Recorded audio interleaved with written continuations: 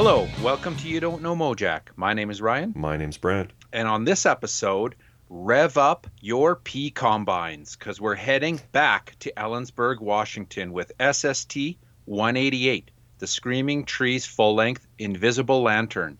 We are big fans of the Trees on the show, and we love this record. How can you not? But to help us along the way, we've got a special guest, Brent. Yeah, Mark Pickerel's on the show. So cool to have Mark on. You know, I forgot to ask you to ask him. I feel like it feels like dozens of times that I saw Nico Case come through town. I think Mark was actually drumming for her. I don't know did you talk with him about that offline? I can't remember. I didn't. I was thinking the same thing. Yeah, like I feel like Nico came through town one time and everyone's like, oh, hey, I think that's the Screaming Trees drummer. But I've never really validated that. I should Google that or something. Maybe Mark will let us know offline. Anyways, can't wait to get into this record. Any opportunity to talk about the Trees and to listen deeply to the Trees is very welcome in our books. So before we get into it, though, Brent, why don't you hit us with some spiels? Okay, these are all Washington tie-ins. Nice. Yeah. I'm just going to tell you about a few records that you should check out if you haven't. Well, one of them I know for sure you know because we've talked about it before. I'll just start at the start. Young Gins. Ah. As in Greg Gins. Yes, of course. From Olympia, or they were based out of Olympia.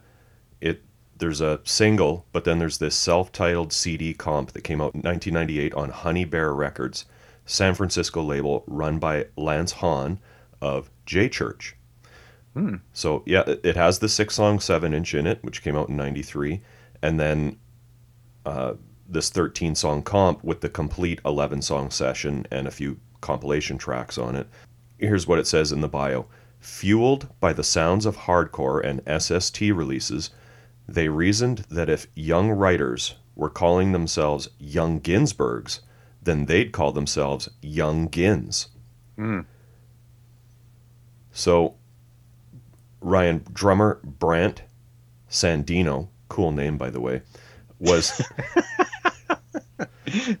co-founder of Unwound, Survival Knife, Ryan. What? Yeah. How do I not know this? The bassist, Justin Trosper, frontman for Unwound and several other projects, lots with Brant. Yeah.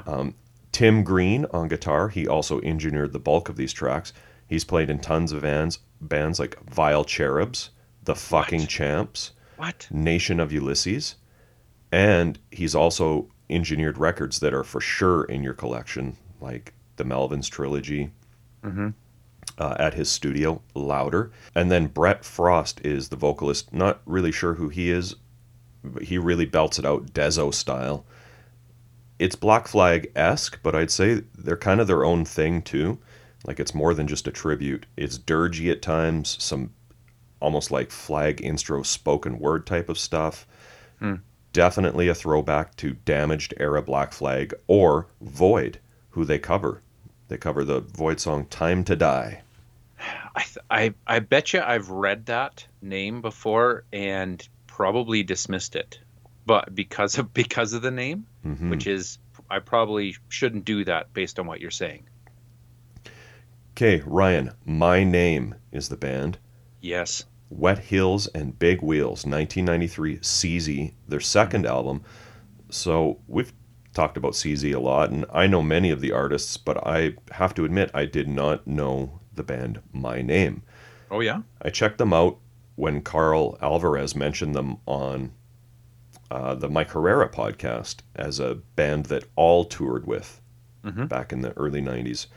I know we've talked about this before, but again, good timing. They fit right in with this episode. They were a Tacoma-based band. And I can see why all dug them. Melodic and hooky vocals, but very angular playing, complex drumming, very similar to some of the All stuff, especially like Allroy Saves era. It's good. I'm going to check out more. Yep, I've got the records. They're good. Yeah. I mean, I still buy anything that I see with CZ on it, right? It's a pretty safe bet. Yep. And then Pure Joy out of Seattle. Speaking of CZ, we talked about them a while back when we were going through the CZ Secretions comp. Mm-hmm. I really dug their track on there, so I kind of sought out some more. Unsung is the album released in 1994 on Fly Daddy Records, recorded though in 1988. Here's what it says on the liner notes of the CD. Intended to be the first full-length Pure Joy release, it was financed by a shady character. He fled town with the master tapes. He fled town with all of the money. He has never been heard from again. Fortunately, Rusty and Craig saw this coming and made copies of the tapes. Unfortunately, they didn't take his money. Time passed, the tapes gathered dust, the band recorded an album that was released, Carnivore, and eventually Pure Joy broke up sometime in 1989. People kept saying, gee, wouldn't it be great if those songs were finally released? We asked Rusty if we could put them out. He said yes. Rusty, Ryan is obviously Rusty Willoughby, later of Flop, as we mentioned. Mm-hmm. The band did reform in the mid-90s and release 2 more albums, Pure Joy. This is just a great indie rock album with a power pop bent to it. Apparently, they took their name from a Teardrop Explodes song, and you can hear that English post-punk neo-psychedelic influence on some of this, like bands like Buzzcocks, but even like Echo and the Bunnymen, The Jam, Jesus and Mary Chain. Pure Joy. Cool. Love it. Love it. I got to find more.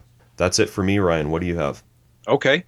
So my spiel this week is not an episode of Three on the Tree.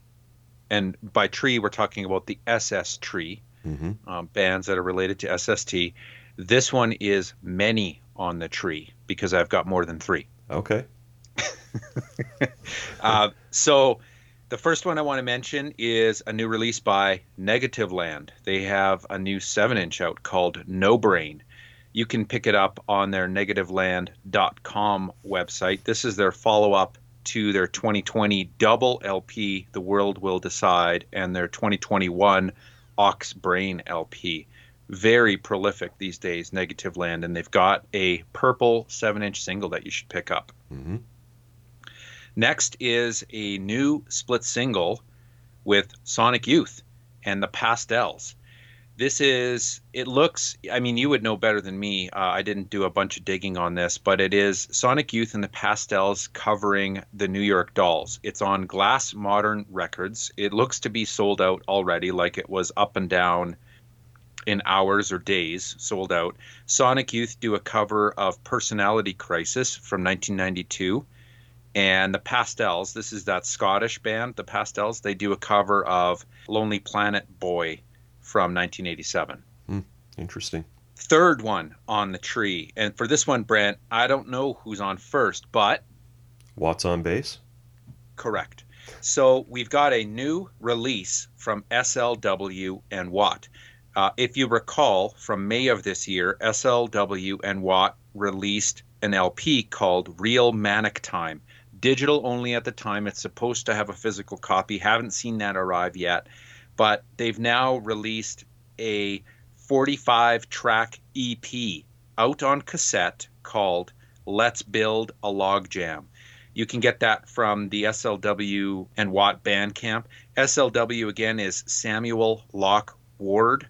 I really still don't know too much about him, but when you look him up, he is characterized as a songwriter, singer, multi-instrumentalist, producer, and performance artist from Iowa.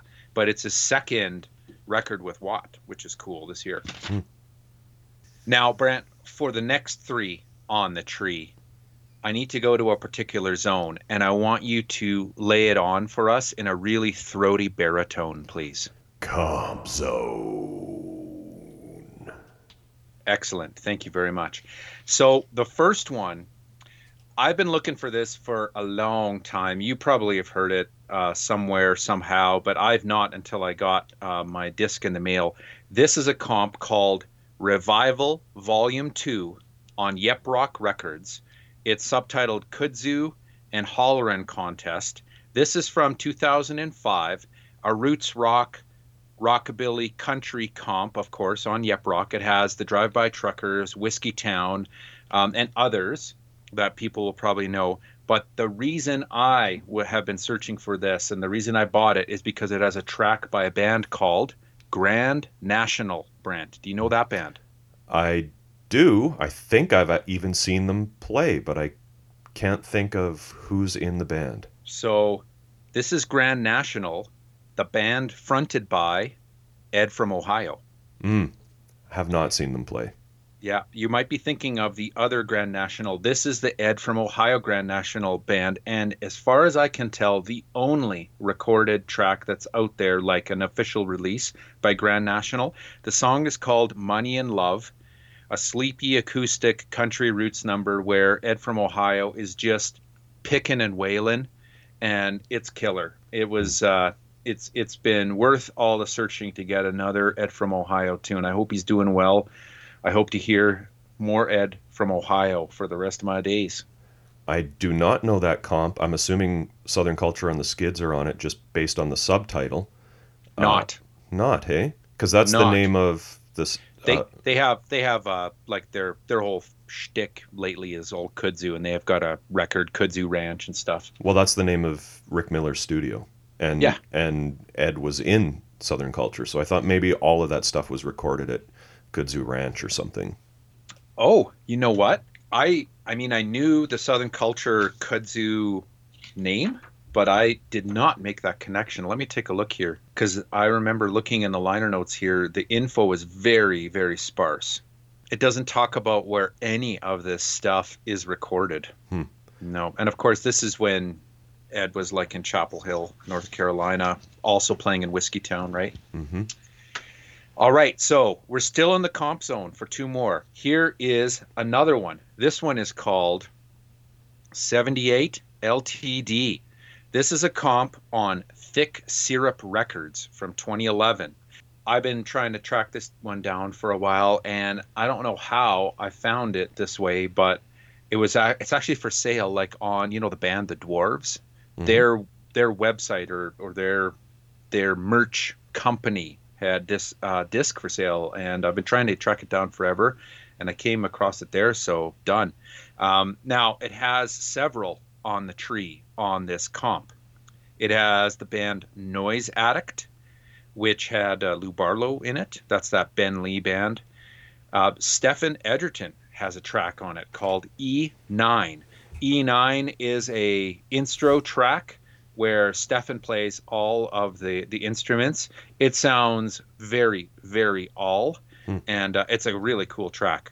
Mike Johnson, bass player for Dinosaur Jr. for a period, has a track on here, No One to Love Parts 1 and 2. It's kind of a sleepy Mike Johnson track. A lot of his stuff is kind of like that.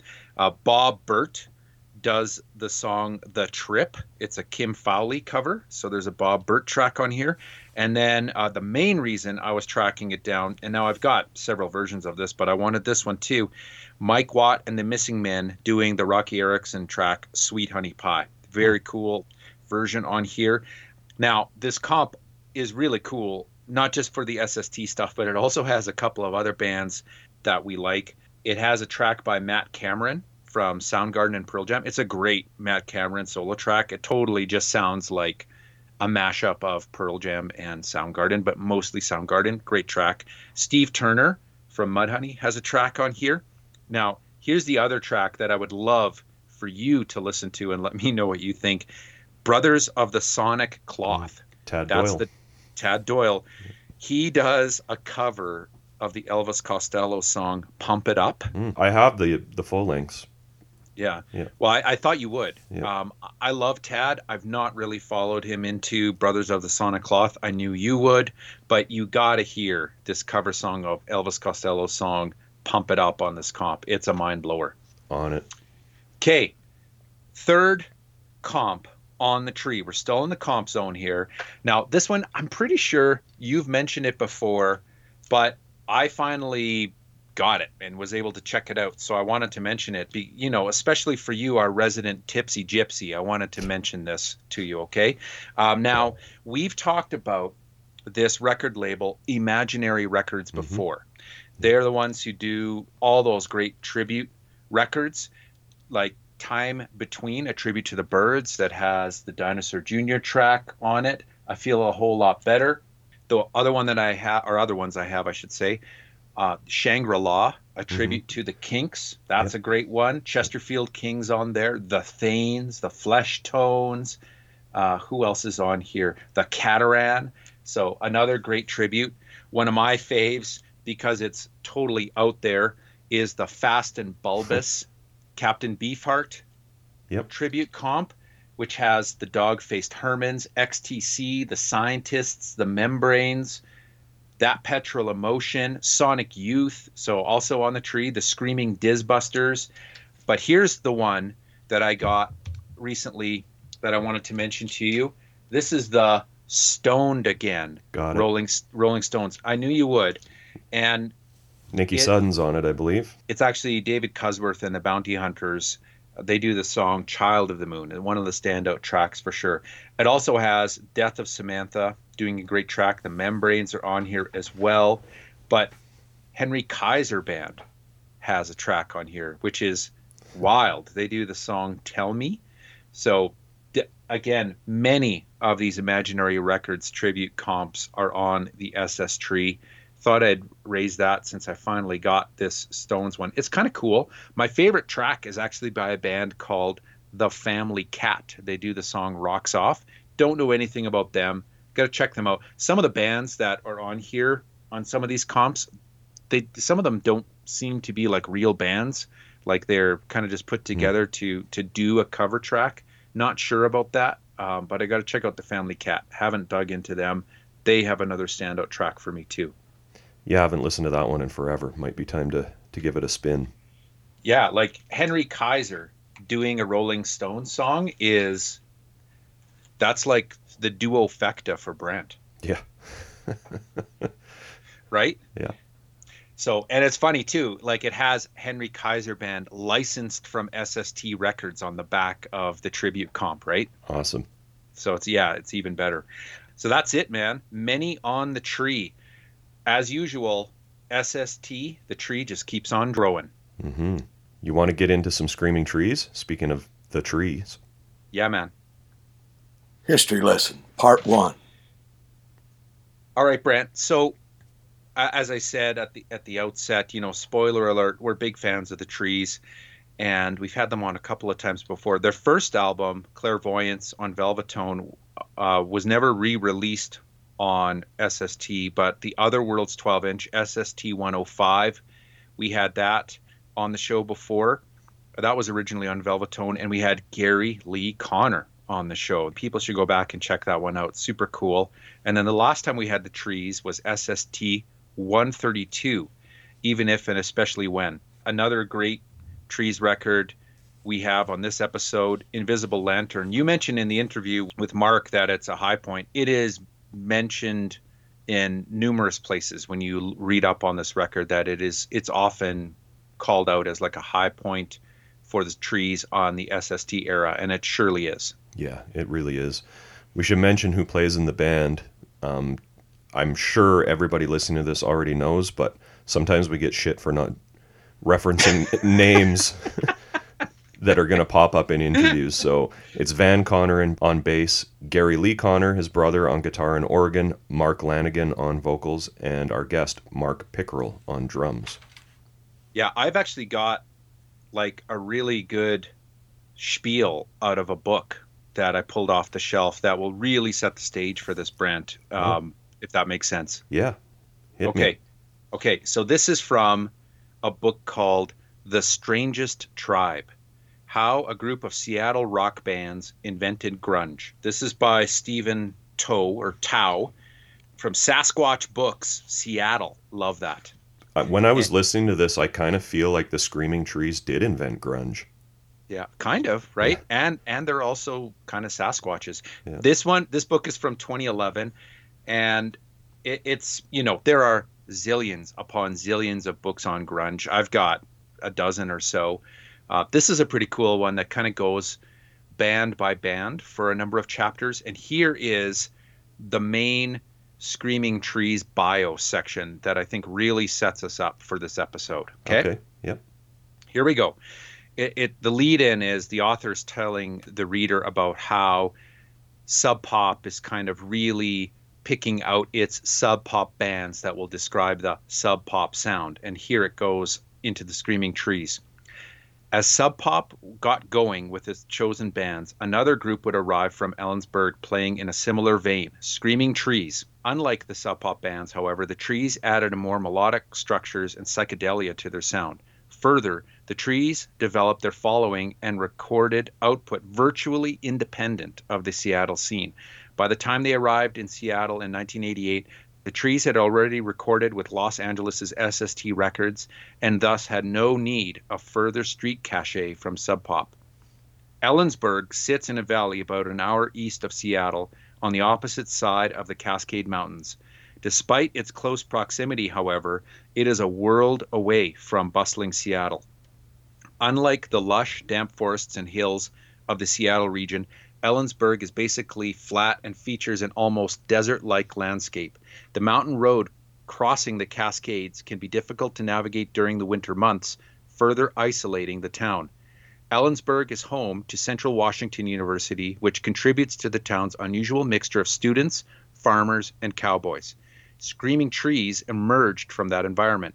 Unfortunately for Ellensburg's young rock music fans, country music dominated local radio. Trees drummer Mark Pickerel lived on the same road as the country-oriented KXLE, and I literally picked up that country station, Pickerel remembers, almost from one end of the radio dial to the other. It was so bad that country music literally came out of the telephone, and a lot of it was canned. Oftentimes, it was the same playlists every day, so it was really just this reoccurring country nightmare.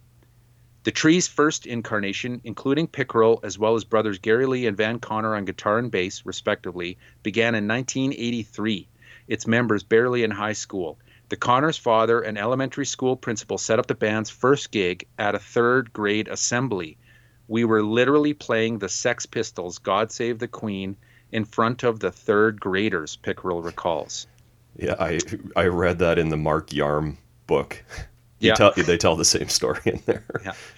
Within a year, Van Connor befriended Mark Lanigan, who tried to replace Pickerel on drums. That didn't last once Lanigan stepped in front of the microphone. As he began to sing, Pickerel and the Connor brothers stared at each other as he effortlessly broadcasted a velvety smooth baritone reminiscent of the Doors' Jim Morrison. And a star was born, says Pickerel. He was great. We immediately knew that he was our singer. Early Trees sounded like mod-era Who. Soon afterward, the band crossed paths with producer Steve Fisk, who at the time was living in Ellensburg and was working at a new studio in town called Velvetone. In 1985, the band recorded its first EP, Otherworlds. Fisk was immediately impressed. They really rocked, Fisk recalls. It was a very wonderful record to record. They set up in a line like they were on stage and recorded, and they smiled at each other, and it was like a performance. I'd never done anything like that in a recording studio. It was very exciting and very different. Gary Lee became the band's key songwriter, drawing influences from obscure 60s garage and psychedelic rock. The band's sound began to become more raucous, fueled in part by Gary Lee's use of ear-piercing feedback. The version of Screaming Trees that I helped record was a lot of feedback, says Fisk, and a lot of shit flying around on stage, and big men jumping up and down and kicking things, and 3 or 4 guitar tracks all feeding back at the end of each song. In 1986, the Trees recorded their first full-length LP, Clairvoyance. Shortly thereafter, the band inked a deal with SST. Pickerel had introduced the Trees to SST's Greg Ginn when he gave him a demo tape at a Black Flag concert. That meeting, along with Fisk's connections to SST, got the band a deal with arguably the country's most respected independent label. SST's roster then included Sonic Youth, the Meat Puppets, Husker Du, and Dinosaur Jr. By 1988, the Trees had already recorded 3 LPs for SST, who had also re-released Otherworlds. The band's prolific recording, combined with its SST panache, gave it instant street cred in Seattle. In Seattle, Screaming Trees are generally respected. Anderson wrote, in the June-July 1988 issue of Backlash. The entire music scene tries to cram itself into the Central Tavern each time they play there. Yeah. Awesome. Like, as I'm listening to you, I'm just listening to that story. I'm thinking about, again, all the connections, you know, the Steve Fisk connection, the Soundgarden connection, which you'll hear about in the interview. Yep. Just kind of how it all went down. Yeah. Love that you guys talked about Truly for a bit there. Can't wait for the Truly re-releases to come out this year, hopefully. Yeah. The Ray Farrell factor, the Yes. the Pell Mell connection, all of it. Yes. Yeah. You know, here's the all music review by Vincent Jeffries that I kind of thought set the stage a little bit too. On their third full-length release, the band further refined their early psychedelic garage sound. The group had become a bona fide cult success by the time of this release, but the indie scene was losing steam, and this disc, while superior to earlier efforts, didn't garner enough critical or commercial attention to move the band into the mainstream. The music of Invisible Lantern is spirited and raw, a swirling garage pop that, while repetitive, has a character all its own. Definitely. Ryan, you want to send it over to Mark? Yeah, man. All right, we're joined on the podcast today by Mark Pickerel. Mark, thanks for being on the show. Absolutely. Glad to be here. All right, so we're talking about Invisible Lantern, but I just want to go back a little ways. Sure. Tell me about Ellensburg. Tell me about the town. I'm from a small town, so I'm curious. How many people live in Ellensburg? What was it like growing up there? Yeah, I'll try to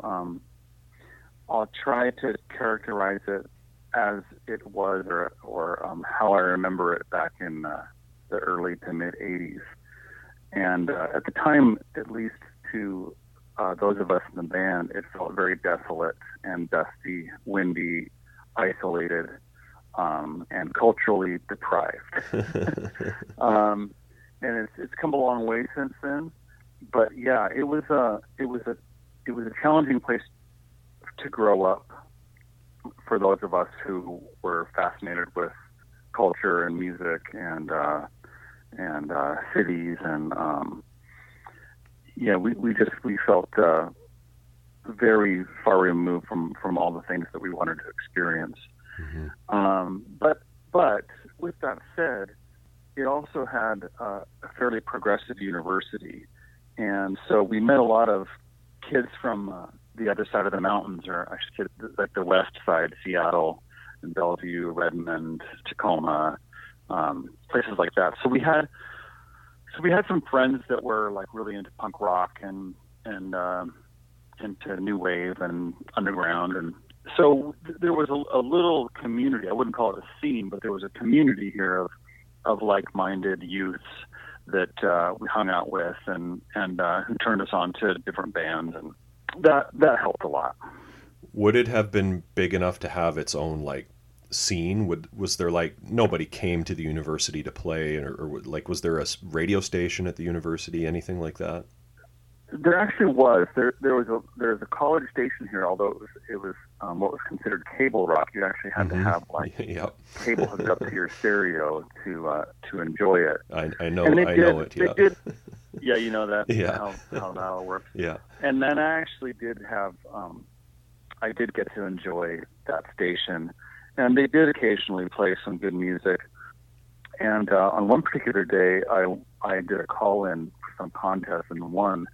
And I thought I was just winning. I thought I just won one record, but I went down to the station and they let me pick out 10 records from their promo stacks, and I got like Gun Club's Miami and REM's Murmur and just all Susie and the Banshees, the singles collection, just all these great records, most of which I had only maybe a few of them were artists that I had heard on MTV or that I'd heard about through friends, but a lot of them I just picked out because the covers were cool.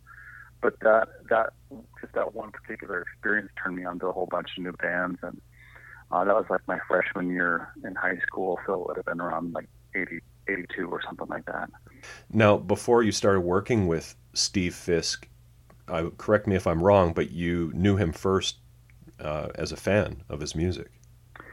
Yeah, I was working at a little record store called Ace Records, and I bought this 7-inch single by this artist called Anonymous, and noticed that they had a P.O. box for an Olympia address, and I was really intrigued that there was a group doing, creating the kind of music that they were from right here within our state. And, I was really fascinated by that. And so I wrote to Anonymous and got a letter back from Steve Fisk. Mm-hmm. And in the letter, I should dig it out someday and share it with everybody. In the letter, he revealed that he had a friend here in Ellensburg who was going to be starting a recording studio and that I should go check it out. And then maybe 4 to 6 months later, Steve actually just appeared here because it turned out that between the time he wrote me the letter and by the time, next thing I knew, he had arrived here to go to work at the studio, at Sam Mulbright's studio. Mm-hmm. So, pretty cool. And he came in and introduced himself to me. I was working at a video store that was also the Screaming Trees practice space. And Steve came in and introduced himself. Somehow he'd heard through the grapevine that members of the Screaming Trees were, or not the members of the Screaming Trees were working there, but that the kid that had written him the letter was working at the store and that I was in a band. And, anyway, he came in and introduced himself to us. And it just so happened that about a week earlier, Gary Lee had finished these demos of songs that would eventually become Other Worlds. Mm-hmm. And so we had this demo cassette of a lot of those songs with like Lee singing Lee singing and playing all the parts. So I shared one of those with Steve, and he came back like a week later, really with a really enthusiastic review of the cassette, and suggested that we discuss a recording session. And so that's kind of how we started our relationship with Steve and Sam's studio. Mm-hmm. Do you remember the first show that you went to that you would classify as a punk rock band? Well, one of the very first shows that we went to was in Seattle. I mean, it might not have been the first, but we did travel to Seattle to see Black Flag. That was like during my junior year. It might have been the very beginning of my senior year. And that's where I gave Greg Ginn that same cassette. Actually, not the demo cassette, but I gave him a copy of Other Worlds that we'd finished with Steve. Right. And that's how we introduced ourselves to SST, who would eventually sign us. So before Ray Farrell kind of got involved, you had already kind of made the connection. Yeah. Right. Yeah. In fact, after we recorded our first full length with Steve, Clairvoyance, he sent that to his good friend Ray Farrell, who was working at SST at the time, and Ray passed a copy of it along to Greg, and Greg mentioned to him that he'd already been enjoying our demo tape, or the Other Worlds cassette that I gave him when they played in Seattle. So yeah. Now, are you the same age as Van, or are you younger? I'm a year younger. I'm the baby of the bunch. Okay. Yeah. Yeah. I was a freshman when we all started playing together, and Lee had graduated from high school, like maybe a year or two before I got into high school. And Mark was a couple years ahead of me, and Van was just a year ahead of me. So like when I got to high school, I was a freshman, Van was a sophomore, Lanigan was a junior, I think. Mm-hmm. Maybe a senior, I can't remember for sure. So by the time you're signed to SST, you probably aren't even driving a car yet. I was not, you're right. Yeah, I don't think we officially signed with SST until like maybe the fall after my senior year. Mm. So I know it sounds crazy thinking back on it, and it, at the time it felt like we'd waited so long for that kind of, recognition or validation, or, and I was only like 19.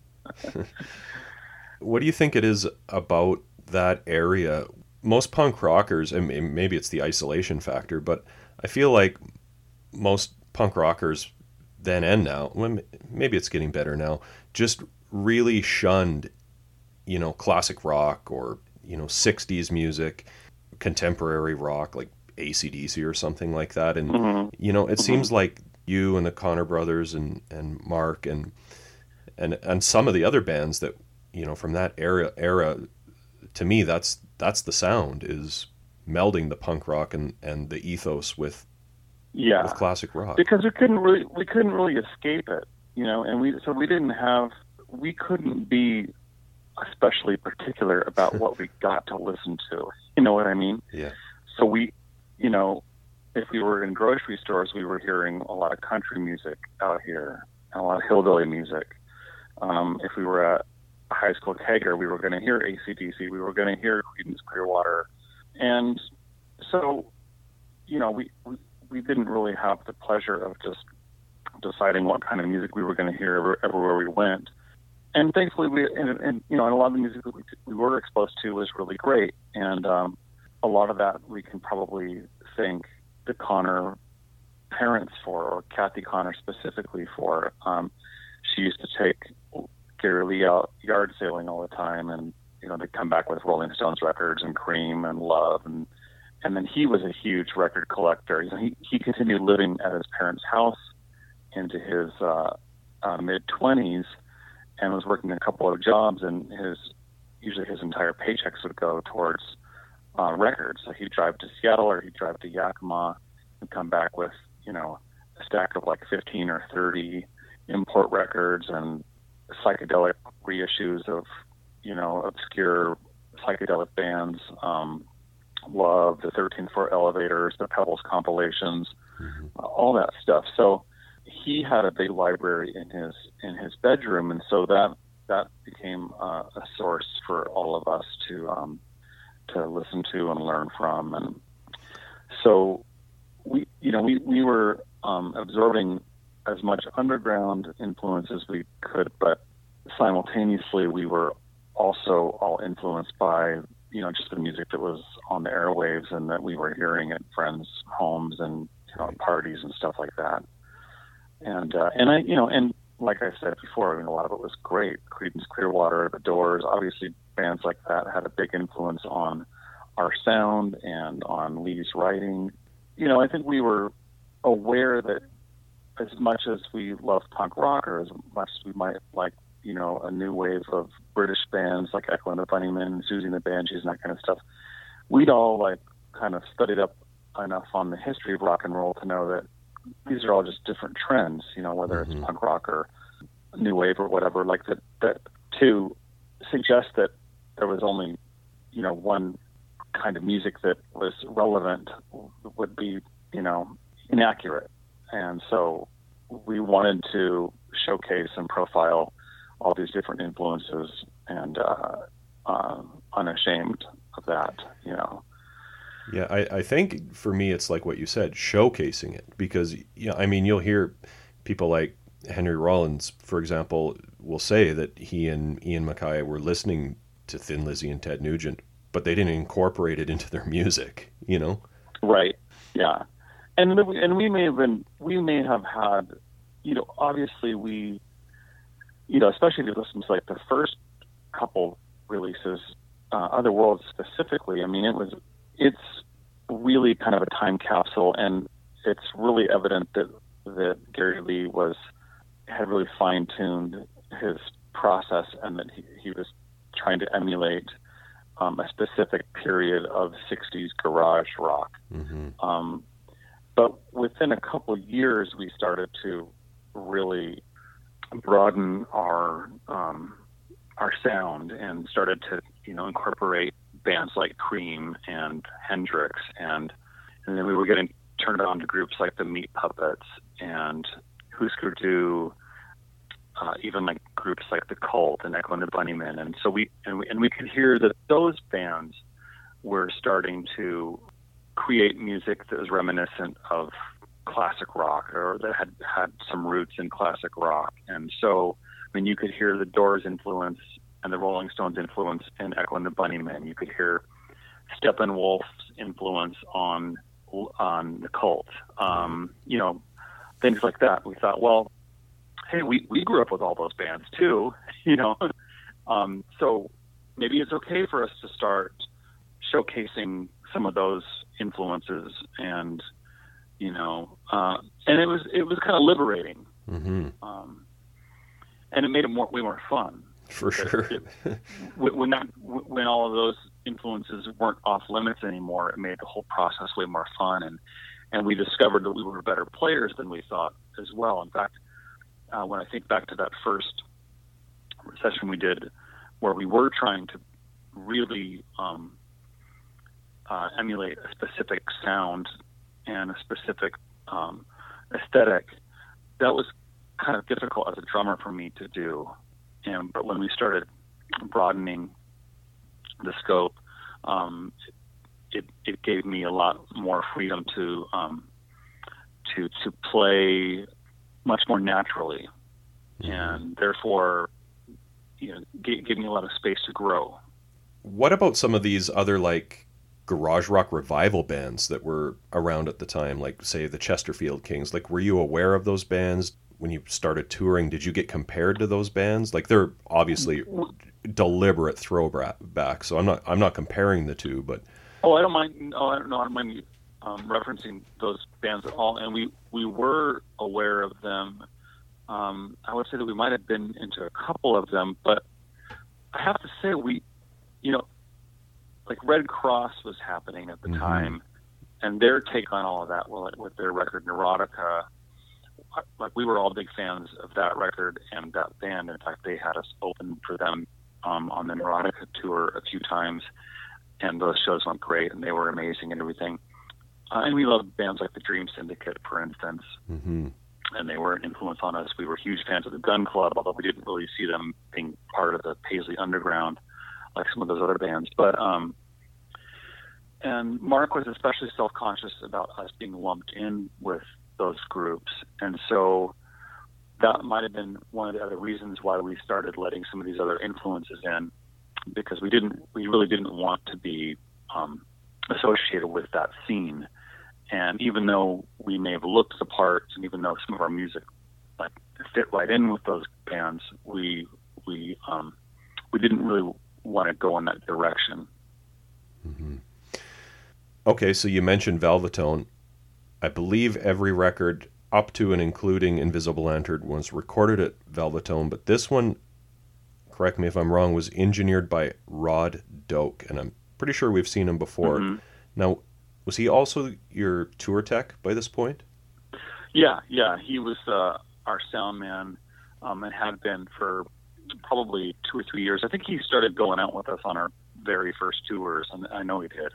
And he was a good friend of ours from like way back. He'd known Mark for many years, and I had known him since I was in junior high. If I remember right, he was he dropped out of high school and was, worked in a kitchen and had lived with his girlfriend and had a cool. I don't remember how I met him, but I remember like walking home from school a couple times, and a friend of mine knew him. And like he's like, "Oh yeah, come check out my apartment." And we went in, and he had like really great stereo system and a bunch of really deep album collection and cool posters all over the place and everything. Anyway, so I had kind of looked up to him from the time I was in junior high, and found out later that he did sound for bands. And by the time we needed a sound man, either he heard about us or I knew about him, and somehow we connected with him. And so he started doing sound for the trees immediately, and in fact, his brother did lights for us, and we all traveled together for quite some time. And then his brother, who had a small family, he had to stay home after a certain point when it became evident that there was just not enough money to support his family. I didn't even remember that Rod Doak engineered that record, but that's because he just was working with us all the time anyway. So that would have been a really easy transition or development. and I'm sure Steve, Steve probably worked closely with him on all of that. And so, again, not to diminish his involvement, but I didn't even remember that he specifically worked on that because I was just used to him being around all the time anyway. Yeah. So, really fun guy to have around. Well, Steve's credited as producer, and those lines do get blurred from time to time in the studio. Yeah. And eventually he went on, Rod, I know, ended up producing the Purple Outside record that Lee also recorded at Velvetone, like Lee's solo record. Yeah. It was recorded in the winter of '88. Do you remember the sessions at all? Were they, was it a marathon session? Was it multiple sessions? I do remember that session primarily because it was the first record we did where I felt really confident as a drummer and proud to be part of that rhythm section and that band. I felt like we had finally, like the touring that we had done, the amount of shows that we had under our belt, the chemistry that we developed, the confidence that we developed, all of these things are really evident to me when listening to that record, which I did today just to have familiarize myself with it so we could talk about it. I think it's the first great Screaming Trees record. And I'm happy and proud of all of them to a certain extent, but I think that's the first record like that really, really showcases everyone's talent. It really reveals what a gift Gary Lee had as a writer. It really showcases Mark's voice in a way that the previous records hadn't quite captured, and his artistry and his ability to he worked on a lot of those lyrics to make a lot of the lyrics his own. Van and I, as a rhythm section, had really developed a chemistry that is evident on that particular record. And so I remember the session. I don't remember the details of the session or any specific drama or anything like that. I just remember the feeling of it and feeling like we were capturing a lot of songs within like 2 to 4 takes, which is, says a lot. So that tells you like how well rehearsed we were, because we've been playing a lot of those shows out on the road, and it's because we were a tighter band. I do remember that there were a lot of discussions about the production, which is what led to the particular mix that people either love or they hate, but a lot of people can't help but notice that the drums are buried. And that bothered me at the time, and a lot of that can be attributed to Mark's insistence that the record sound a lot like the 13th Floor Elevators productions, which also tended to place the drums in the background. Interesting. And he was really into the Wipers, Youth of America, and like I said, the Elevators and Gun Club's Miami, which also kind of didn't bury the drums, but the drums weren't like prevalent part of the mix, or a prominent part of the mix. And that was really at odds at the time with where 80s production was going. Like the Replacements and Red Cross and all these bands, Husker Du, everyone was mixing the drums way up front. Right. And so Invisible Lantern was a real contrast to that. And at the time, I was really self-conscious about it and kind of resentful that my best drumming to date was buried, But listening to it now, it doesn't bother me anymore. I think that the record overall, sonically, is pretty impressive and really cool, and that that the decision to mix the record that way might have served us in the long run. I don't really know, but I am really proud of the record. So yeah, well, you definitely should be. It's a great album, and I think many people consider it the peak of the SST years for sure. Yeah, I would too. I mean, there's part of me that would like to hear a remix of it the way I remember us performing those songs and how they sounded live.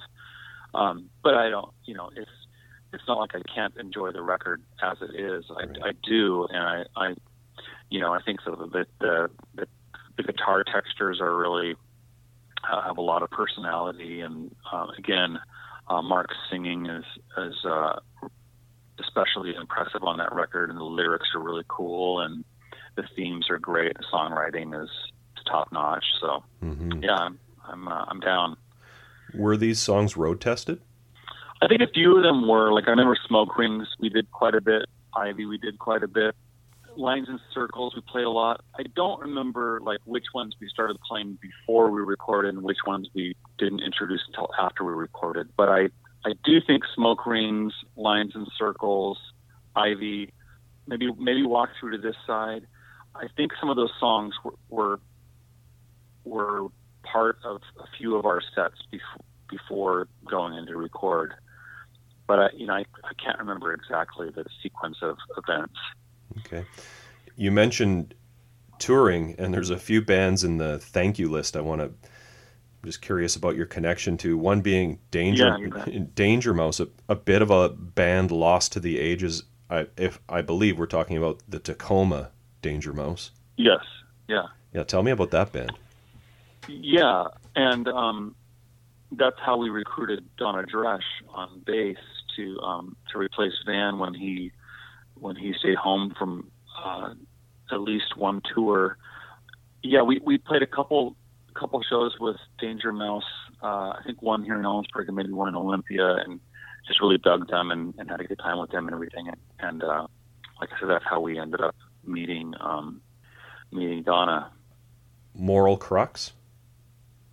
Yeah, and so Moral Crux, they're a band just right down the road from us. They came out of Ephrata, Moses Lake area. Mm-hmm. And the reason we made a connection with them is an especially interesting one. Lanigan was working out in eastern Washington harvesting peas, and this guy James Ferris, he got to know this guy James Ferris while working on the job, and it turned out that James was a singer in this band called Moral Crux. And anyway, he gave Mark a cassette of their like latest recordings or whatever, and Mark really dug it. And anyway, they became good friends, and we ended up booking. It might have been the same show that I was discussing earlier, where we had to book a live show. When SST was considering signing us, they wouldn't do so without hearing a live recording of us or seeing us live or whatever. So we booked our own show at this community center here in town and brought Moral Crux over as part of that gig, so that we could record our show. And of course, our sound man Rod Doak that you asked about earlier recorded the set, and we sent it to SST, and that was what firmed up our deal with them. Anyway, but another side note about the Moral Crux connection that's interesting is that when Mark was working out there, he was working on one of these gigantic big pea combines, and anyway, he fell, and like I think it was his left leg was run over by this massive machine, and he almost lost his leg. And while he was in the hospital, the doctor discovered how much liver damage he'd already incurred at a young age from alcohol. And he kind of gave Mark a come to Jesus talk and warned him that if you keep drinking at the rate you are, you're not going to live to see the age of 30. Right. And so Mark went cold. Mark was already like kind of a raging alcoholic by then. And but that particular experience was a big wake up call, and he just immediately went cold turkey and didn't drink from almost from around the time of Clairvoyance until I left the band. Wow, yeah. So a lot of people, assumed that I had to deal with Mark's drug and alcohol use while I was in the band, but the reality is that all the years that we were touring and recording, he was sober. Mm-hmm. You mentioned Van leaving, so that happens obviously after Invisible Lantern, but before the touring cycle. That could be that, or it might have been between Even If and Especially When and Invisible Lantern. No, I think you're right. I think it happened after Invisible Lantern. I could swear I remember Donna playing on a lot of those songs, or playing those particular songs from Invisible Lantern when we went out. So that makes sense. But one thing I'm not clear on anymore is dates. I always thought I would be, because when growing up I was really into, just because of my interest in different scenes and different bands and stuff like that, I was really good at filing dates away when it came to other people's careers and discographies and stuff. But looking back on all that now, like I can't remember when things happened. It's hard to retain that stuff. And you know what? Well, and when it's in your own life too, it just seems so irrelevant. Like, it's your memories that are important to you, and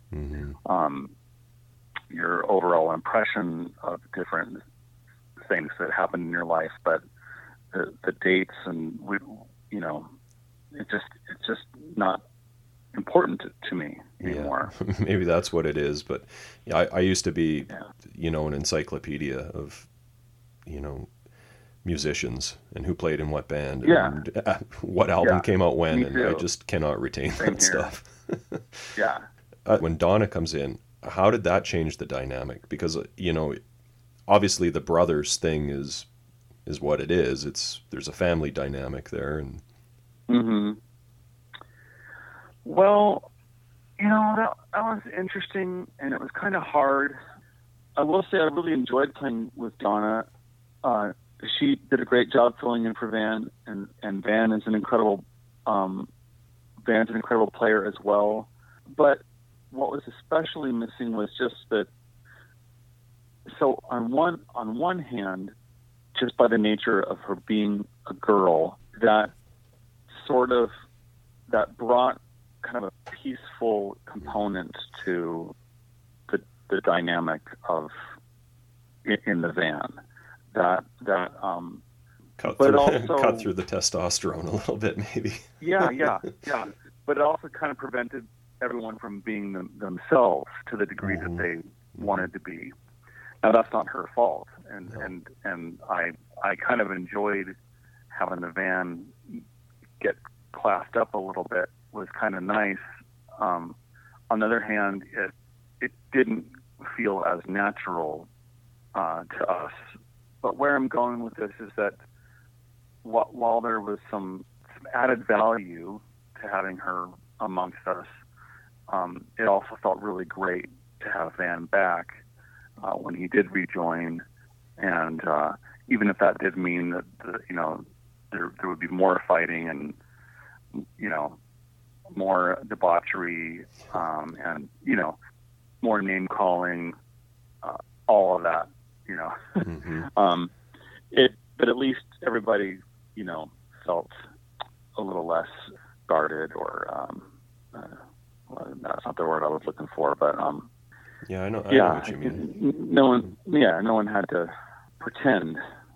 Now, some of this comes off the internet, so you probably have to correct some of this, but the Lost album, I'm using air quotes right now, that you recorded with Donna when she was in the band, with Vic McCuskis, who I'm assuming it should read Phil Newman, and I'm assuming we're talking about Spinhead Studios. Yes. Now, how did that happen? I'm assuming you were on tour and you popped in at Spinhead.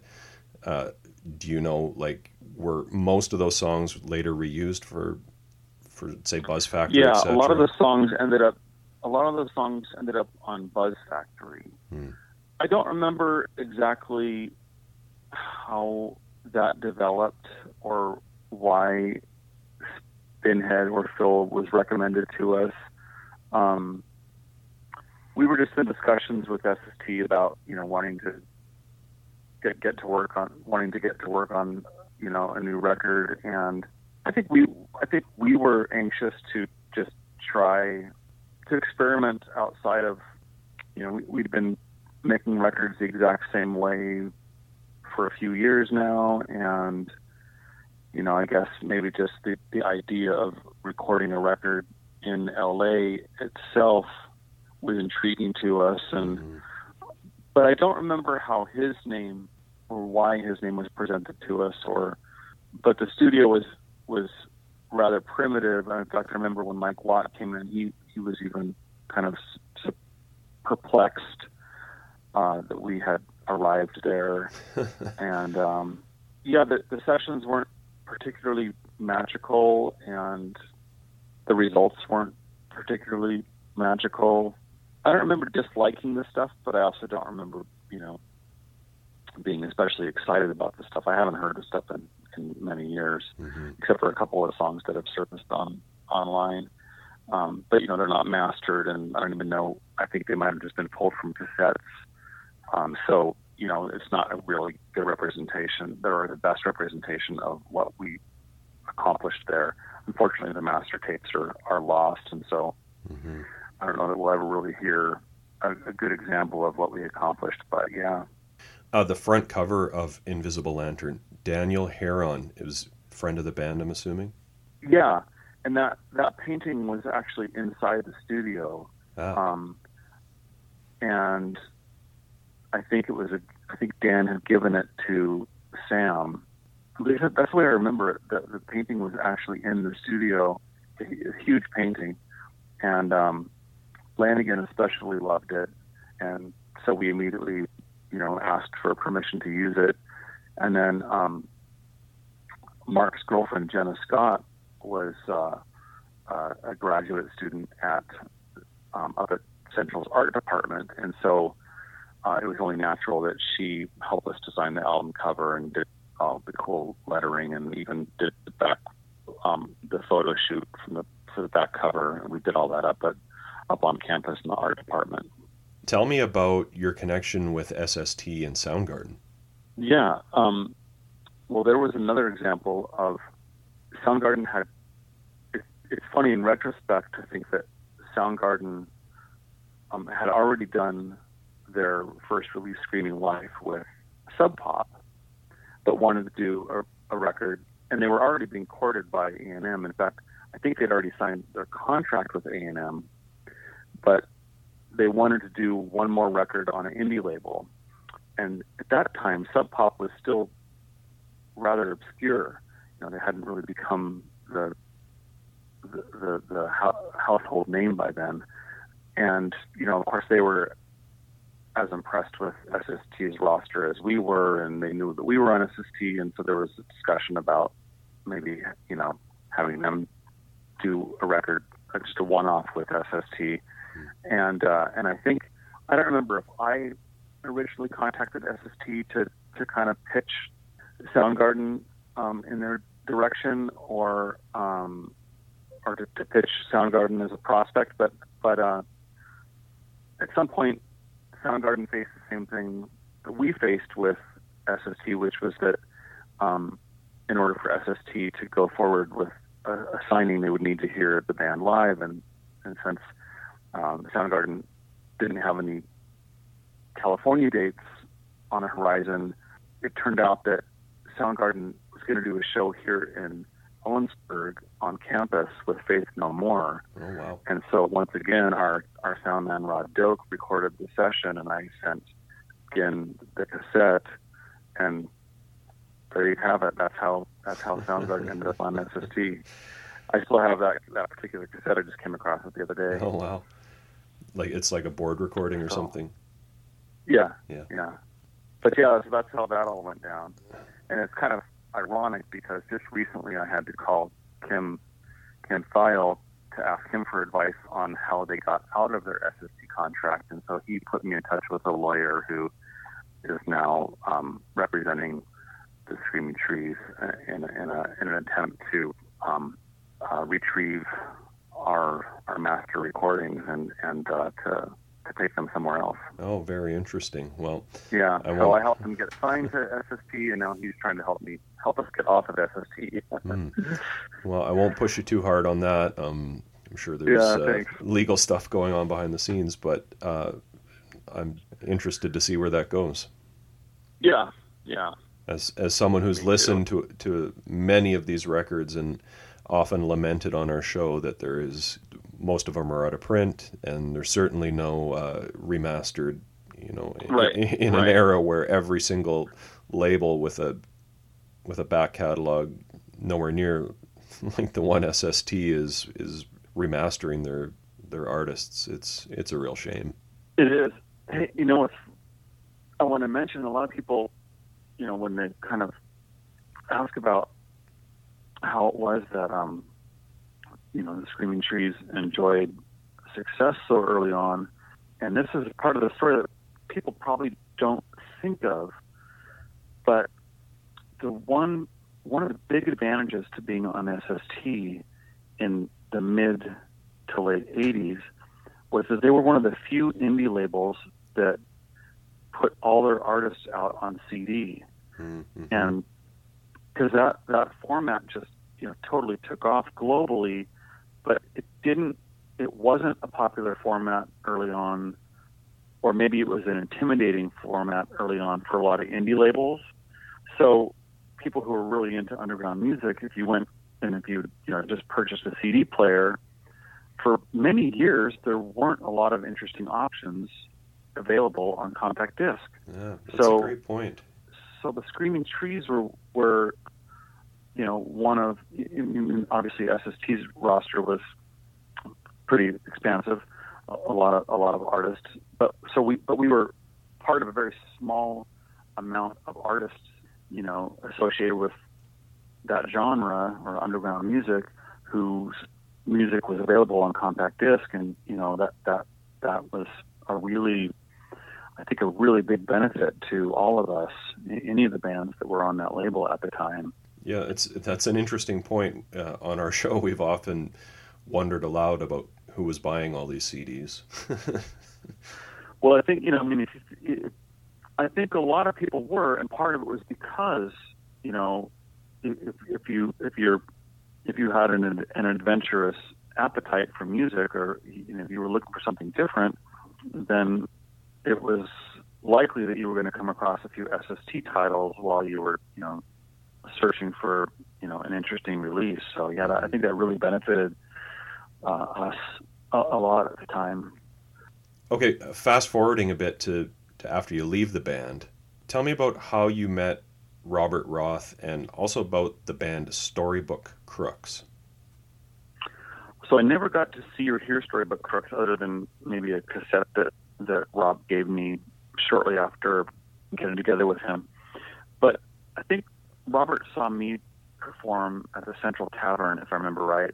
The Trees were playing there. It might have been the night we opened up for Soundgarden for their record release party for Screaming Life.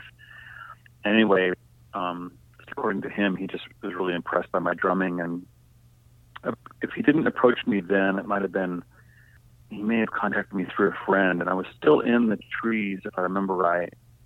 And he just asked me if I don't know, he just invited me over to play music, and asked me if I would be interested in just maybe, I think he might have asked me if I'd be willing to get together with him and help him develop a couple of songs to possibly record, because he was just temporarily without a drummer or something like that. And so we got together. He had a house in University District, and I just immediately loved his writing. I remember immediately one of the first songs he played for me was called "The Color Is Magic," and it just really turned me on. And his style was really easy for me as a drummer to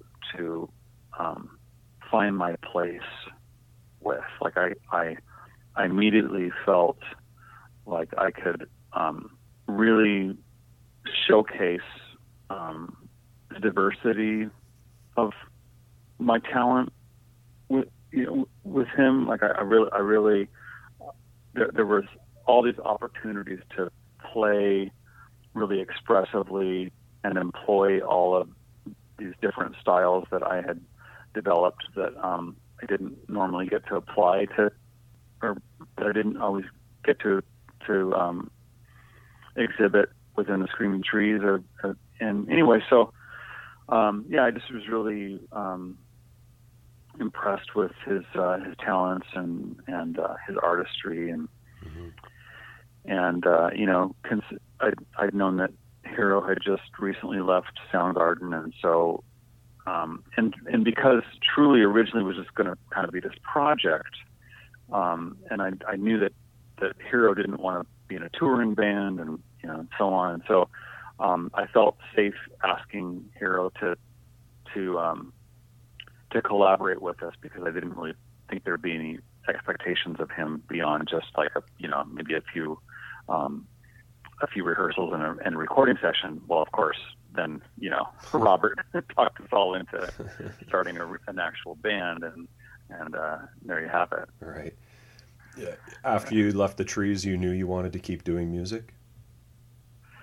I did, and that's kind of that's sort of hard for me to look back and characterize in a way that is, let's just say that I had convinced myself of a few things that were based on a lot of personal issues that I was struggling with at the time, relationship issues, both with a girlfriend, with Lanigan, and with a desire to.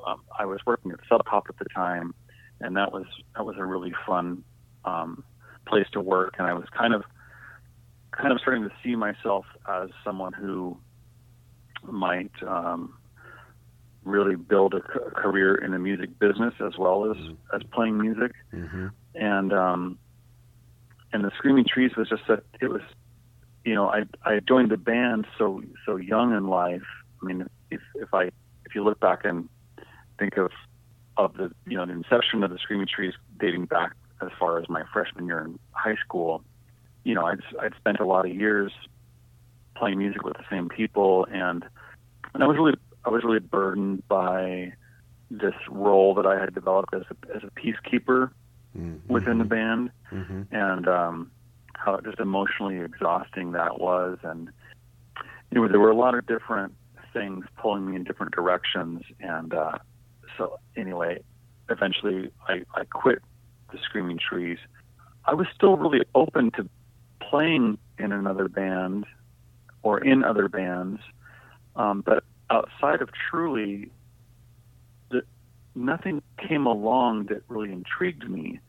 Like I was asked to join Tad at one point, but as much as I liked Tad, I didn't really I couldn't really picture a career with them that I thought would satisfy a lot of my interests. Right. Most of the bands that were offering me opportunities, I just didn't think I was the right fit for, or that they just didn't.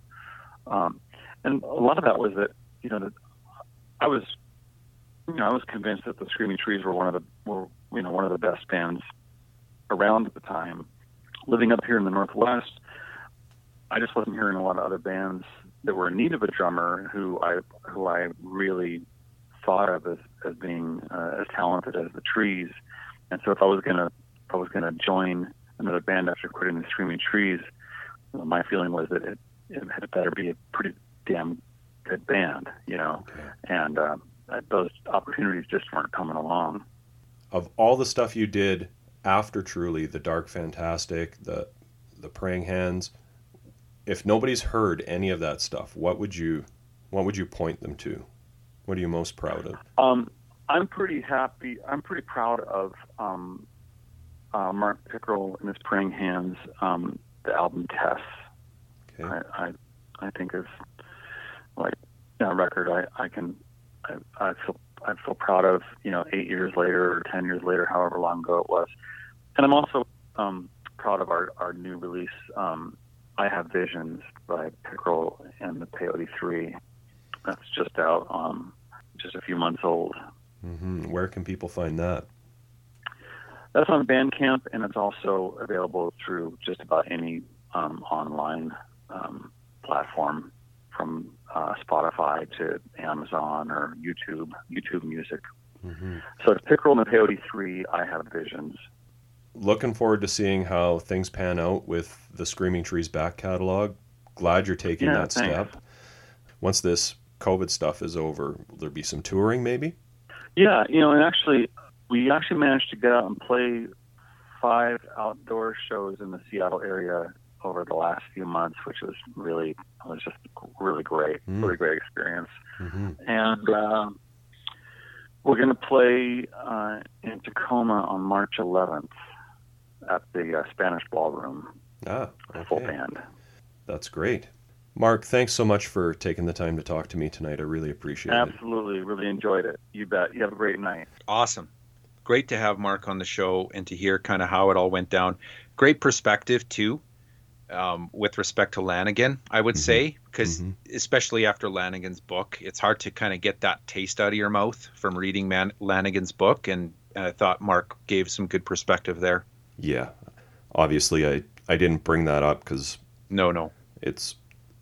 I kind of think some of what he said in there is pretty lame. So, yeah. Did you go back and revisit Lanigan's chapter on this era of the band again for this episode, like I did? And he totally just like cruises right past it and does nothing but shit on people. It's pretty lame. Yeah, I gave it a quick scan.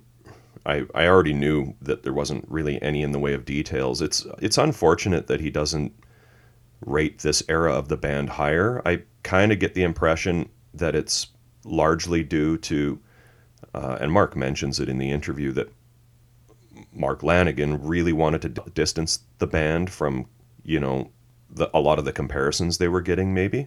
Mm-hmm. And I think lyrically, too, he was frustrated singing someone else's lyrics, maybe. Yeah. But some stuff that I really liked about the interview, I can totally relate to Mark, feeling isolated from all the culture that the band wanted to experience and participate in. Really great point about how they kind of studied the history of rock and roll. Yeah. Like to them, there wasn't that dividing line, which always kind of fascinates me with a lot of these bands. Good comparison to Red Cross, actually, something I hadn't thought of. He calls this the first great Screaming Trees record, which it is to me. After hearing what he said about the mix, when I listened to it after that, I guess I kind of heard how the drums are mixed low, but I had never picked that out previously. No, it works, but I get it. You could raise their level in the mix, but I don't think the music suffers as a result. And I totally get, as a drummer, wanting to hear yourself more, but it works for me. Yeah. It's not like a criticism I found either anywhere online. No. It's something, maybe people have said that to Mark, but it's not something I see as a common discussion point on this album. The Donna Dresch Danger Mouse connection. If you haven't heard that 3-song single from 87, Have Soul Will Travel, you can hear it on YouTube. It's really cool. You should check it out, Ryan, if you've never heard it. Donna's bass playing totally stands out. It's mixed super high on the recording. She's definitely playing through like a guitar amp, like Rob Wright or Lemmy or something like that. It's really cool. Right on. And then another band he mentions is Moral Crux, kind of a 77 style punk rock band. I remember Maximum Rock and Roll being champions of that band, probably because of their politics. I have the reissue of their second record from 89, that Lookout, reissued in 2000, and it's really great, but I've never looked any further for some reason. So I'm totally going to check out, especially their Velvetone release from 87. Yeah. Yeah, I got to get into some Moral Crux. Lookout is a weird label. Like, it really gets pigeonholed for a certain type of music, but there was some cool out there stuff on Lookout that I think has really been forgotten. Yeah, for sure. Obviously, I'm really interested in the Screaming Trees recovering their master tapes. Yeah. But my favorite thing he said, which is something we've never had a guest say before on this show, is how he thinks SST being one of the only indie labels that release stuff on CD. Yeah. That was helped. really cool. Yeah. I can totally see that too. I know. Well, just think about like when CDs started arriving. It was like, David Bowie CDs from Japan were like the first stuff that you could buy, right? Indie stuff on CD, forget it. And SST was a total trailblazer. Yeah. Yeah, for sure, man. Well, just releasing stuff on multiple formats like that, It's a very good point. You read about SST trying to do the cash grab on multiple formats, but what about multiple formats actually providing greater accessibility to the artists? Very cool point. Let's get into the record, Ryan. Yeah, man. History lesson, part 2. Okay, Brent, let me lay down for you some Invisible Lantern spiels quick before we start getting into the tracks here, okay? First has to be From the Spaceman, shall we? Yeah. Okay, from the SST catalog, Michael Whitaker, Screaming Trees, Invisible Lantern. Here we go. Just what exactly does a screaming tree sound like? Does it sound like a person screaming, only lower pitched? Not being naturalists, all we know is that the screaming trees sound like 100 Mack trucks loaded with your fave tunes in a colossal smash-up on the interstate. And it's funny here, it says 9 new songs. SST 188, LP, cassette, and CD for $13. Pretty sure there's more than 9 songs. There is. So I thought that was interesting there. I mean, maybe at a point in time, it's like, now we're not going to include these 3, and then they decided to keep them on. Don't know. Here's from the Trouser Press. Invisible Lantern ups the ante even more as the tree's pop streak matures with smoke rings and especially the marvelous night comes creeping. So true. Bassist Van Connor, Gary Lee's brother, left for several months in '88 and was replaced by Donna Dresch, later of Team Dresch. That lineup recorded a Lost to the Ages disc with Painted Willie guitarist Vic Makuskis, all tapes of which vanished when his studio was sold.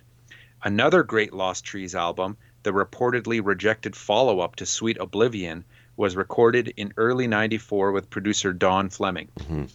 Yeah, obviously that is a misprint. It was not Vic Makuskis, as we mentioned in the interview. Yeah. Well, Phil Newman. Ira Robbins doesn't know everything. Right? It's too bad, Ryan, that they don't have that, because that would be the perfect second disc for the Buzz Factory reissue when they get their back catalog. Oh, back. dude. And it's out there somewhere. Yeah. And like they can already, I'm assuming, reissue Clairvoyance, right? Because it was not on SST. That one can have the live recording that they used to get on SST as the bonus disc. The tape, yeah. Because Mark has it. Yeah, I can think of no better label to do that kind of box set as like Numero. Numero would crush it on that, hey? Yeah. Or Sub Pop even. Yeah, that's right. I mean, Sub Pop did the U-Men box set. You're right. I mean, there are a number of places. I just really dig the Numero reissues. Here is a bit more on Invisible Lantern. This is from a book called Taking Punk to the Masses, From Nowhere to Nevermind. This is the main book. Like if you go to the Seattle Museum of Modern Pop History or whatever, I can't remember what it's called, the Mopop. This is like their main book that they have there about the exhibit, as I recall. This one is by Jacob McMurray, Fantagraphics Books. Now here's a section specifically on Invisible Lantern in here. And it talks about the painting, the cover painting, which you mentioned in the interview. This painting by Central Washington University art student Daniel Herron was hanging at Velvetone Studios where the Screaming Trees were recording 1988's Invisible Lantern. Vocalist Mark Lanigan loved the painting and asked to use it for the album's cover. The artwork revels in ominous pop psychedelia, much akin to the Trees' music. With this album and 1989's Buzz Factory, the band continued to develop a signature sound, interweaving Lanigan's hauntingly rich vocals over the band's melodic drive. As their following grew, the Screaming Trees became increasingly connected with Seattle and the town's growing influence in the underground. So interesting to, when I read through these books for this episode, to realize how, Screaming Trees got lumped in with Seattle, but they really weren't to start. Yeah. They were Oh, like yeah. they were like a world away to start, right? Well, in hindsight, In hindsight, for you sure. you associate them with all of that, right? Because Yeah. you know we're teenagers in the 90s, so we're right there with Sweet Oblivion, etc. But looking back, it's like that first quote you mentioned. They were really on an island and Yeah. really separate. Yeah. Here's a couple other quotes. One from Steve Fisk and then one from John Auer from the Posies. Here's what Steve Fisk said. Mark Pickerel of the Screaming Trees was living in Ellensburg, and I had left a few of my anonymous singles at Ace Records over there. Mark bought the record and saw the Olympia address and just wrote me a letter and told me how much he liked the single and all about his band and their big influences and how they were into anything by Robert Fripp or Brian Eno or the Talking Heads. I thought, okay, I can die now. I got a fan letter from Ellensburg. The world is complete. Probably the third day I was in Ellensburg when I moved back in 86 and I had heard, oh yeah, he works at the record store sometimes, but he's at the video store now. So without any warning or anything, I just went up and introduced myself to Mark Pickerel at the video store. And he was all excited and then immediately introduced me to Mark Lanigan and Van and Lee Connor. We got talking about the Shags because they were really into the Shags. And I think within 3 months, Gary Lee came up and asked if they could record at the studio. And that was the Other World session. So fast forward now to Invisible Lantern. Here's what John Auer from the Posies said. Screaming Trees were, especially the early Screaming Trees, when they were still on the SST label, were a huge influence on me. There's a record of theirs called Invisible Lantern and one called Even If and Especially When that are just amazing records to me. I played them to death when I was still in college. Yeah, again, with the Steve Fisk thing, how crazy is it that his buddy Sam Albright opened a studio in Ellensburg? Yeah. And that he hooked up with the Trees. Yeah, that's wild, eh? Yeah. And then I've got one more here this is from Sub Pop, the zine from May of 1988. And here is this section in the zine called Everything You Heard Is True. And if you recall, they kind of go through the alphabet, A, B, C, D, whatever. Here's G. The Screaming Trees will be releasing their fourth LP, Invisible Lantern, on SST. Sounds like guitarist Gary Lee Connor has been listening to Hendrix and Ron Ashton. Mm-hmm. Yet another rock and roll hit from this world-class act. Yeah, you with the Ron Ashton thing, I made a number of notes when I was going through the tracks about the Stooges. You can totally hear a Stooges influence all over this record. Yeah, in a good way. And that's the sound. You take, the Stooges and Mark Lanigan's voice, and you've got grunge. Interesting. You throw in a little Green River, and there's grunge. Yeah. Did you read anything about Mark Pickerel and his record store that he later had in Ellensburg? No. Yeah, after he left the Trees, he opened a record store in Ellensburg called Rodeo Records. Okay. I knew that Mark worked at, I think he worked at the Sub Pop store in the Seattle airport for a time as well. Yeah, well, as he mentions in the interview, he worked at Sub Pop, the label, for a while. I'm not sure what exactly he did there, but yeah. Yeah, he opened a record. Ellensburg sounds like a cool little city, man. 10, 12,000 people. Big enough at the time that Faith No More played there with Soundgarden at the university. An isolated college town in the 80s is the perfect place for crazy music to be born. Yeah. So, Ryan, this was recorded at Velvetone during the winter of 1988, produced by the Screaming Trees and Steve Fisk, engineered by Rod Doak. Came out in 1988 on CD, LP, and cassette. So we start out track 1, side 1 with the song Ivy. Maybe it's just the wah on the guitar and the kind of downer riffing, if you know what I mean by that. But there's right off the bat is I Just Hear the Stooges. That transistor radio fuzz guitar wah-wah sound, for sure. Yeah. Cool track, great chorus, great opening song. Great scream. Then I Just Don't Know. Yeah. Love that. Yeah. Walk Through to This Side is the second song. This song I love. Lanigan's vocals are just rule. The live production, like you can hear the amps humming during the breaks. The backwards effects. Honestly, like I said, I didn't notice the drums being so low in the mix until Mark pointed it out. The main picked riffs that Gary Lee does on this album really just make me think of the Cynics. Oh, no way. It kind of reminded me of the Byrds. Yeah, that's probably fair, right? With the Cynics? For sure. They're both being influenced by the 60s, right? Yeah. Great fuzzed out solo from Gary Lee. This track really, it stands out for me, those doubled vocals that are all over this album that are just killer. Yeah. Track 3, Lines and Circles. That main back and forth riff that kind of goes up and down, it really made me think of this Rose Tattoo song actually called Branded. If you listen to those two songs back and back, very similar riff, it kind of creates like a sense of tension in the song. Yeah, I have the throbbing bass is intense over the swirling pre-chorus and these plucked chord patterns that kind of go up and down, for sure, man. Yeah, and then Mark goes down on the toms. Yeah. In the verses. I love the end where it goes double time, kind of. Track 4, She Knows. Lanigan is the star of this one for me.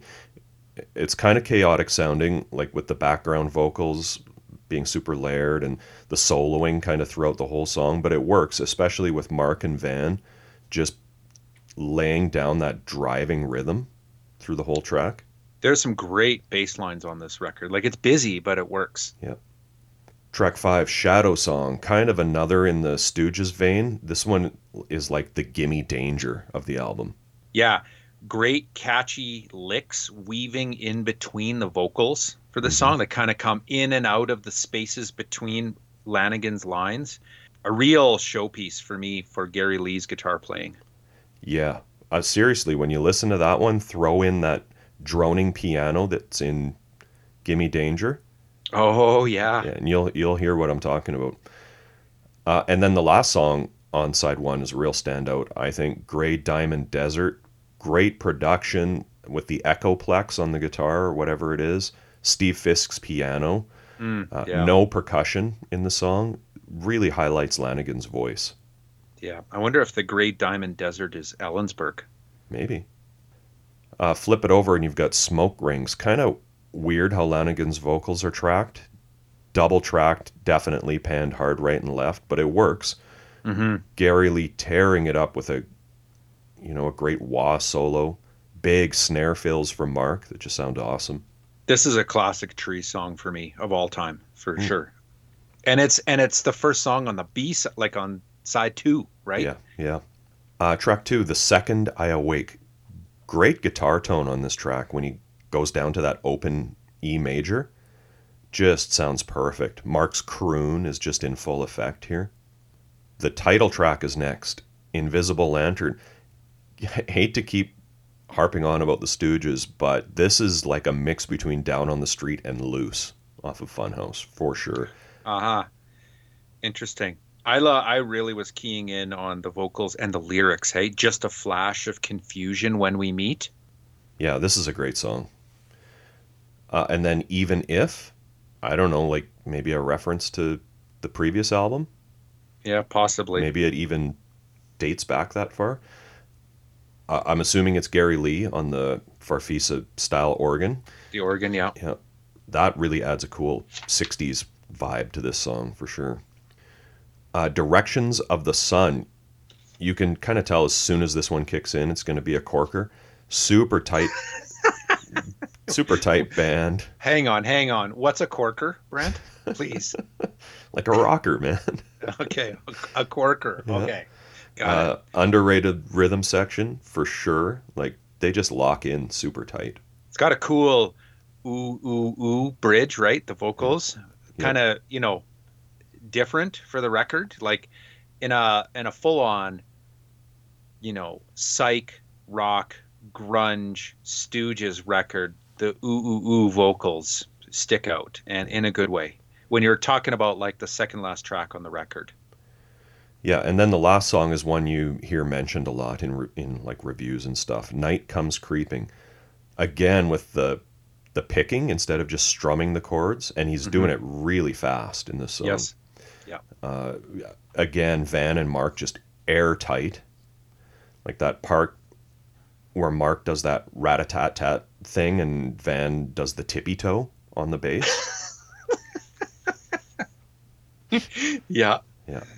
Van, you know what? Like, I don't think he gets called out as a bass player, but it like on this record, I was like, dude, he's got some really cool melodic lines under all the chaos on this record. And it for some reason, I don't know what it is. You know, of course, I'm a bass player, and I listen real hard to that, and want to give him props because there's some cool lines on this record.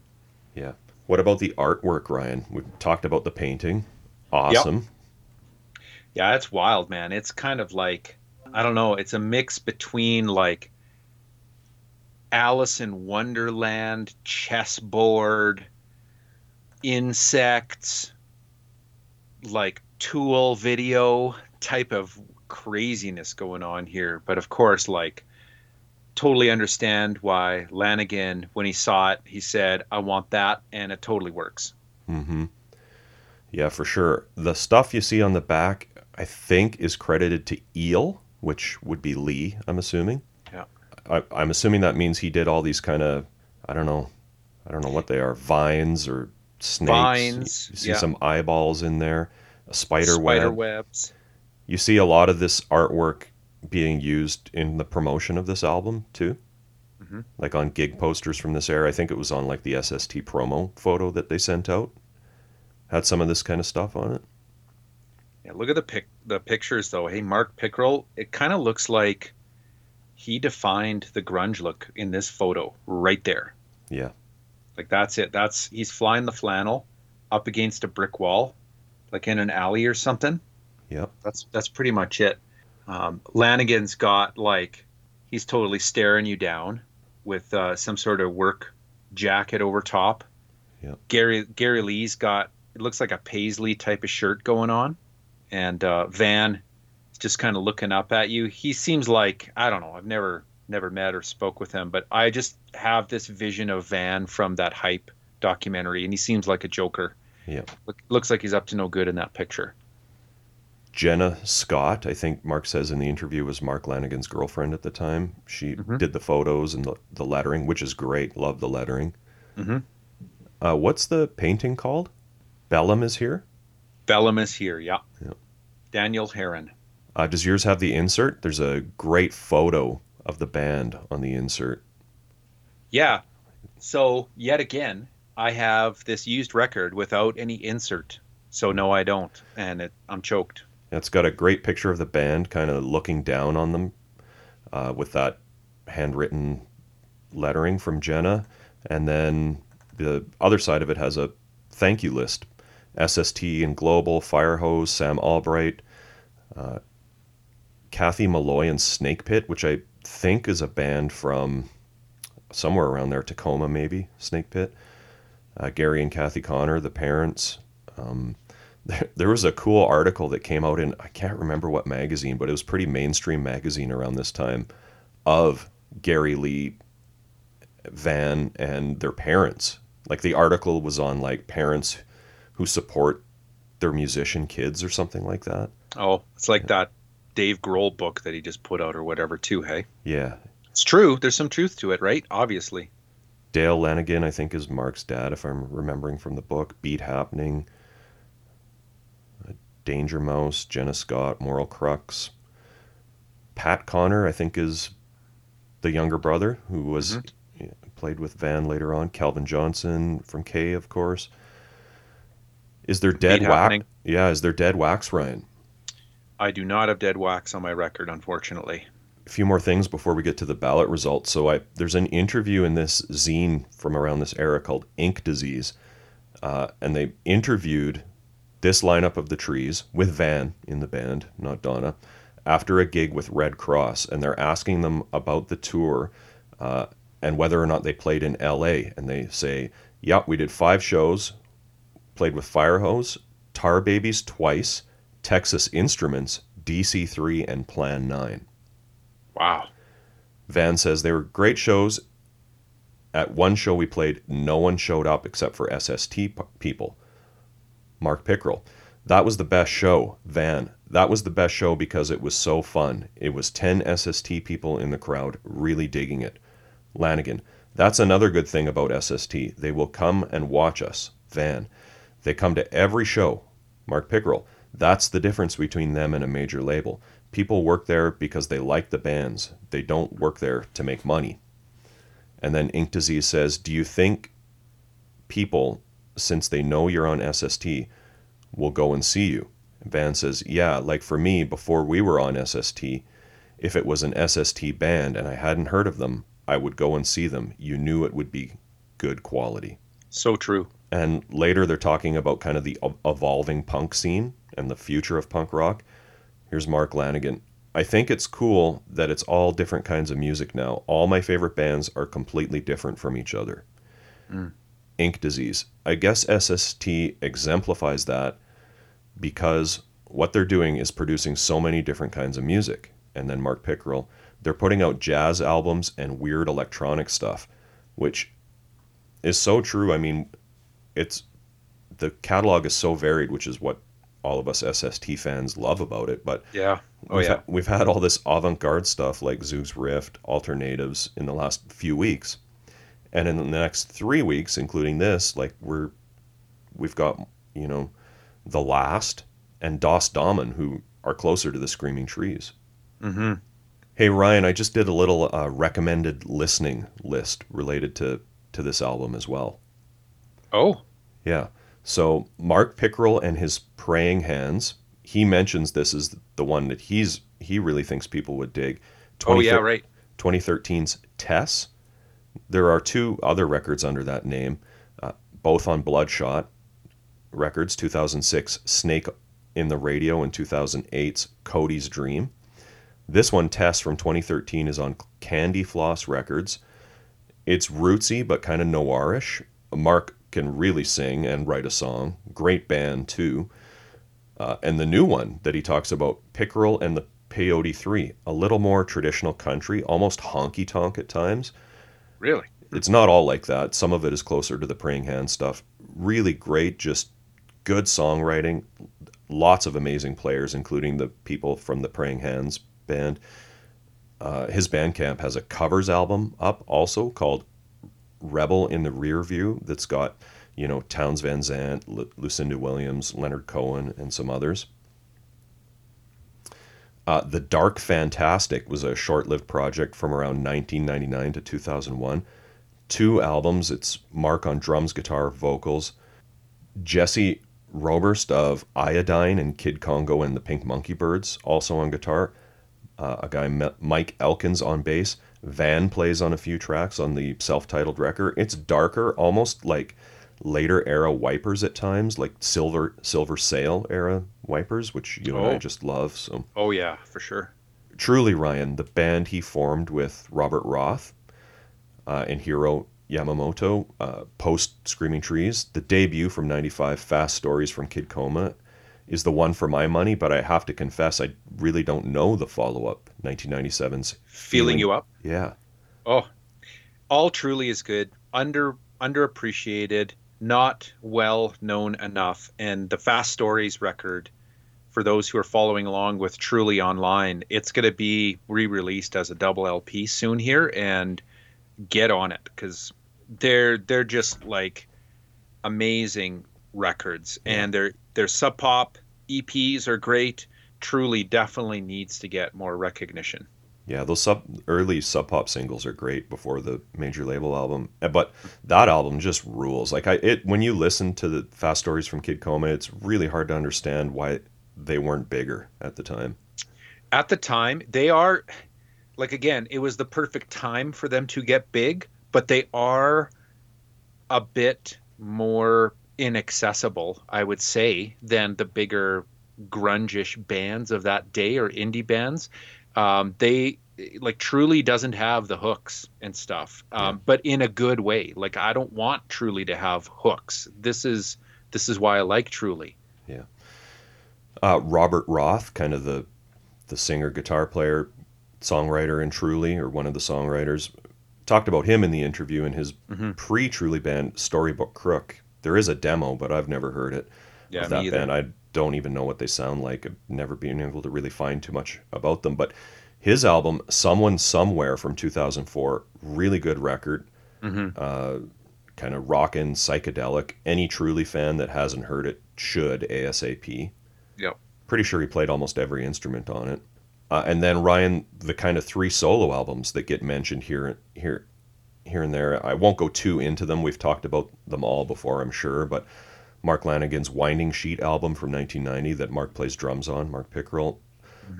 And then the 2 Connor Brothers side projects from that same year, Van's Solomon Grundy album. So good. And Gary Lee's The Purple Outside, Mystery also Lane. Great. Yeah. Also great. Yeah, both on New Alliance Records. Yeah, you got it. And of course, like you did a bit of a deep dive on Mark Pickerel, as you should, but all of Mark Lanigan, Gary, and Van, you can go on and on and on for them. Check out all their stuff. You just go to Discogs and spend a week on the people from Screaming Trees. All right, let's get to the hard part, Ryan. Oh, ballot result. There's not a bum track on this record. No, like I can't remember a record we've done in quite some time where I had this many picks for the ballot result. Like it was hard. The good news is we're going to get another crack at most of these songs on episode 260, the anthology. Anthology, right? Yeah.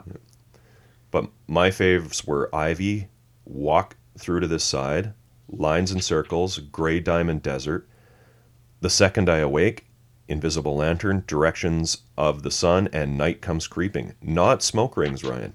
What? Yeah. I'm seeing you go through the list here and I'm going, okay, he's going to say Smoke Rings, and he didn't. That's the hit. That's the Stone Cold classic. Very interesting. So, but you put on Night Comes Creeping? Yeah, I think if it was solely up to me, it would be Invisible Lantern, though. That was the one that I just loved. I love the lyrics in that one, so I can get behind it. Invisible Lantern all the way. I don't know. Sounds like you got pretty strong feelings for Smoke Rings, though. I do, but I'm not going to, I want us to stay friends. We've got like 220 more episodes to go here, man. Yeah, we better not. Let's not blow it now. Yeah, let's remain civilized with each other. Come on. I respect your imperfect choices, but I can get behind them. All right. Woo, hey, thanks to Mark Pickerel for being on the show. Yeah. Hey, Ryan, what's next week? Next week, Brent, we're going to get into the first release that we've covered on the show here for a band that we've talked about a ton. One of the biggest influences for the Descendants. It's SST 189, the last LP, Confession. Very cool. Very much looking forward to getting into a record by The Last. Finally. And we've got a special guest. Yeah, Joe Nolte's on the show. Hey everyone, thanks for listening. You can find us on Facebook, Instagram, Twitter, Tumblr, all at Mojack Pod. We post all kinds of info and tons of pictures of the bands and albums we discuss on the show. Our blog is mojackpod.com. Please check it out for some exclusive content. If you like what we do and want to support the podcast, the best way to do that is to tell your friends about the show. Subscribing, rating, and reviewing on iTunes is also appreciated. We love hearing your opinions, corrections, and feedback, so feel free to post on our social media sites and send us an email to mojackpod@gmail.com. Thanks again for all the support, and we hope to see you next week.